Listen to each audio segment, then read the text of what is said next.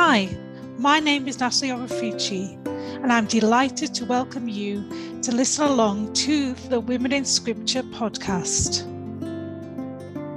This podcast has been inspired by the God Who Speaks campaign. I will be inviting lots of different women to come and speak about the women in the Bible who inspire them and who speak to their hearts today. And I'm delighted to be joined for episode 4 by Sue. So Susan, would you like to introduce yourself? Hello, I'm Susan Doherty, and I'm Professor of New Testament and Early Judaism at Newman University in Birmingham. Well, I'm really happy that you're with me this time. And who have you chosen? Which woman from the Bible have you chosen to speak to us about? Well, it was a hard choice because there's so many women in the Bible whose stories I think deserve to be better known than they are. But I finally settled on Deborah. Deborah, whose story is told in the book of Judges in the Hebrew Bible Old Testament, chapters 4 and 5. Thank you. That's great. And why have you chosen Deborah? What's so attractive about Deborah to you? Well, I don't know how many people are familiar with Deborah's story at all, but Deborah is named in the Bible as a prophetess and a judge of Israel. And that was a really important role because the judges were the rulers of the people of Israel before the kings. So here we have a woman whose job was to be the monarch, if you like, to lead the army, to judge, to be the senior judge in the equivalent of the law courts, and to lead the people of Israel in every sense. And it's really important, I think, for us to reflect on that here is a woman in a man's world, taking an active leadership role and being recorded in the scriptures as a prophetess and a leader. That is really impressive to think about and quite unexpected because we don't see that mentioned very often. When I reflected, I had no idea that she had such a prominent role, a role of leadership within. Yeah, and we see in the story, we see her giving the generals of the time instructions about how to conduct the battles against Israel's current enemies. When she held her law courts, as it were, they were often held in an open space near the city under a tree. And that tree continued to be called the Palm of Deborah for many centuries afterwards. Such was her fame at the time. Likewise, with the whole prophet description, we think of the major writing prophets like Isaiah and Jeremiah and Ezekiel, but the prophetic movement was wider than that. It included a lot of people whose names are not recorded and whose words haven't come down to us. And Deborah and doubtless other women were included in that band of prophet, listening to God's word and communicate to people of their. Well, she had a very impressive role. It says in the text that after she successfully led the people to victories over their enemies, the whole country had peace for 40 years. So we could say that she was a successful leader as well as everything else. Wow. We could do with a very successful leader in the world like Deborah today. We could. And to think that the men actually listened to her and obviously saw the wisdom that she had and were willing to do what she said. That was remarkable. It is. It sort of challenges your idea about stereotypes. In fact, there's one particular verse that people might be interested in. Deborah gives instructions to the general Barak about the forthcoming battle. And Barak says to her in Judges chapter 4, verse 8, "If you will go with me, I will go. But if you will not go with me, I will not go." So basically, it's a recognition that the whole success of the battle depends on Deborah's guidance and leadership. He won't fight the battle unless Deborah is there. And Deborah's able to promise him, well, God will give our enemies into the hand of a woman. Wow. And that would have been a really dangerous place for Deborah to be, because I imagine that no other woman would have been there on the battlefield, and she was willing to go there. Well, that's a really important observation, because after the battle, they sing a great song of victory in which they thank God for their victory. And that's one of the things that she says, that the people who go into that battle, they had to be willing to sacrifice their lives. They offered themselves willingly. I think I'd say two things about it. Perhaps more women were there on the battlefield than we realise, whether as camp followers, providing for the men, or perhaps in more militaristic roles, because we assume it's always been thus, that the army's made up of men and the women are at home. But maybe this can challenge that preconception. But basically, you're right about the danger she'd be putting herself in.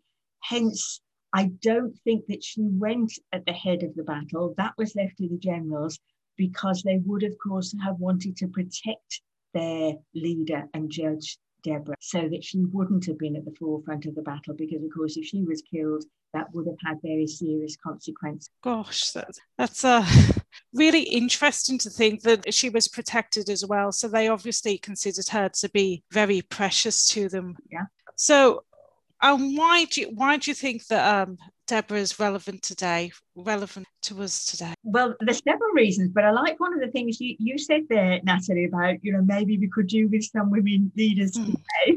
And maybe that just gives us pause to reflect and say, do women bring anything different when they come to leadership roles in any organisation, like a school or a business, or nationally and internationally? Because there has been a lot of praise for how some of the women world leaders have dealt with the pandemic, for example, thinking of Jacinta Ardern, in Nicola Sturgeon in Scotland, and so on. So it does raise questions about, is leadership different if a woman? That's one thing, but mostly I think it's relevant because it's important that our girls learn that there is no job or role that's off limits to them, because it's not how God intended it that certain roles are reserved to men and reserved to women. If you like, that's a societal concept, because we see a woman not only inspired by God, but able to do a good job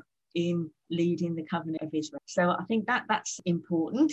I think it raises questions about what leadership is, because Deborah had to collaborate with these Gentiles. With these generals, she didn't sort of do everything herself. She clearly was a person who prayed and was with God's word, which she then passed on in prophecy. So it's not just about, it's that mixture of action and kind of prayerful reflection that we see in these two that I think is quite... She has a great deal to teach us about leadership and the importance of collaboration. Often we see, we look at leaders as being the one powerful person who decides and does everything. But as you say, she showed the ability to collaborate, and she remained humble throughout it, because she listened to God and was responding to that.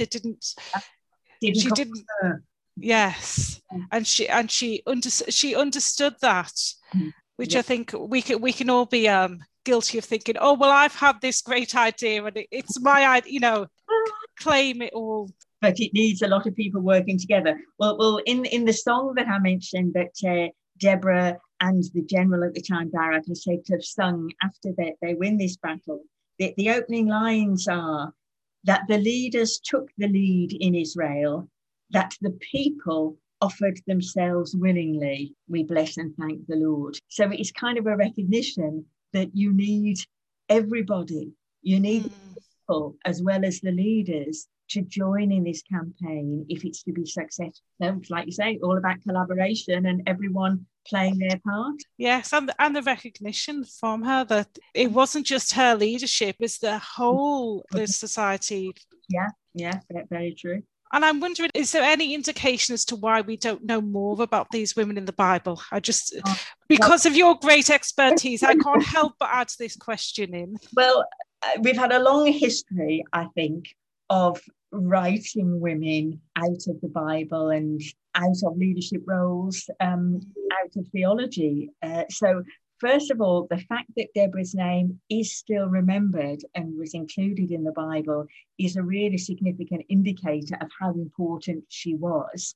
Her story does get picked up in some of the later Jewish commentary, And also in art.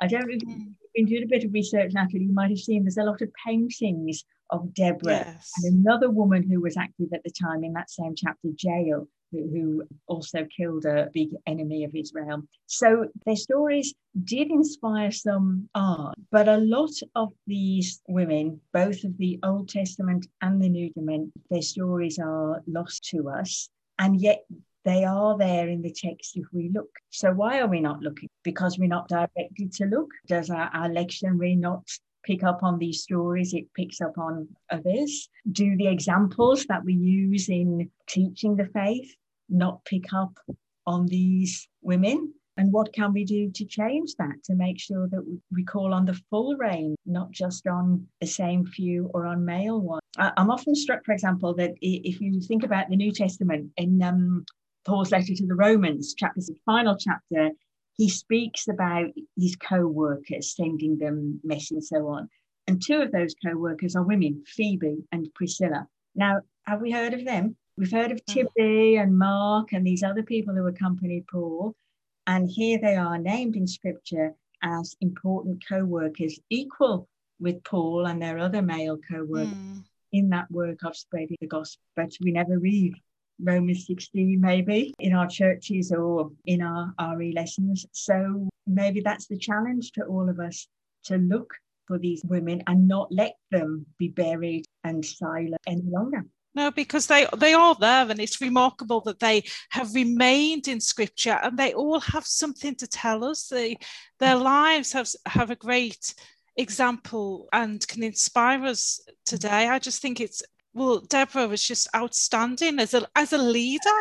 I mean, we'd be so impressed if she came and sorted out some of the terrible conflicts that are happening in the world today, and she gained such respect and wisdom. So yes, I'm really hoping that if nothing happens other than when people listen to the podcast, they really pay particular attention to women in Scripture every time they open their Bible and look for them and see how they speak to them. Well, that's why the podcast is such a good idea, Natalie, because you're surfacing these women. We don't hear enough about them. And then hopefully people can find out a bit more about them and feel more affirmed in their role within the world, society and church as women. Yes, and I've found it really exciting every time I invite somebody on and they choose a different woman, and then I spend time reading and reflecting on these women, and it's so exciting. I'm almost sad when I'm jumping onto the next woman because they have so much to tell us and led such amazing lives. So I'm really excited to be doing this, actually.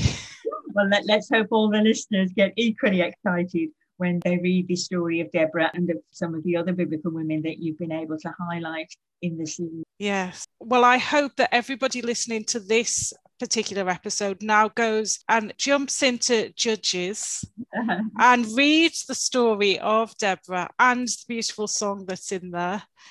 And maybe looks at some of the paintings about Deborah and Jael. You can Google online and probably come up with some artwork that might also inspire prayer and reflection. Yes, that's a great idea, because I had to look at some of the artwork. It is beautiful, and it's beautiful to see the images of Deborah.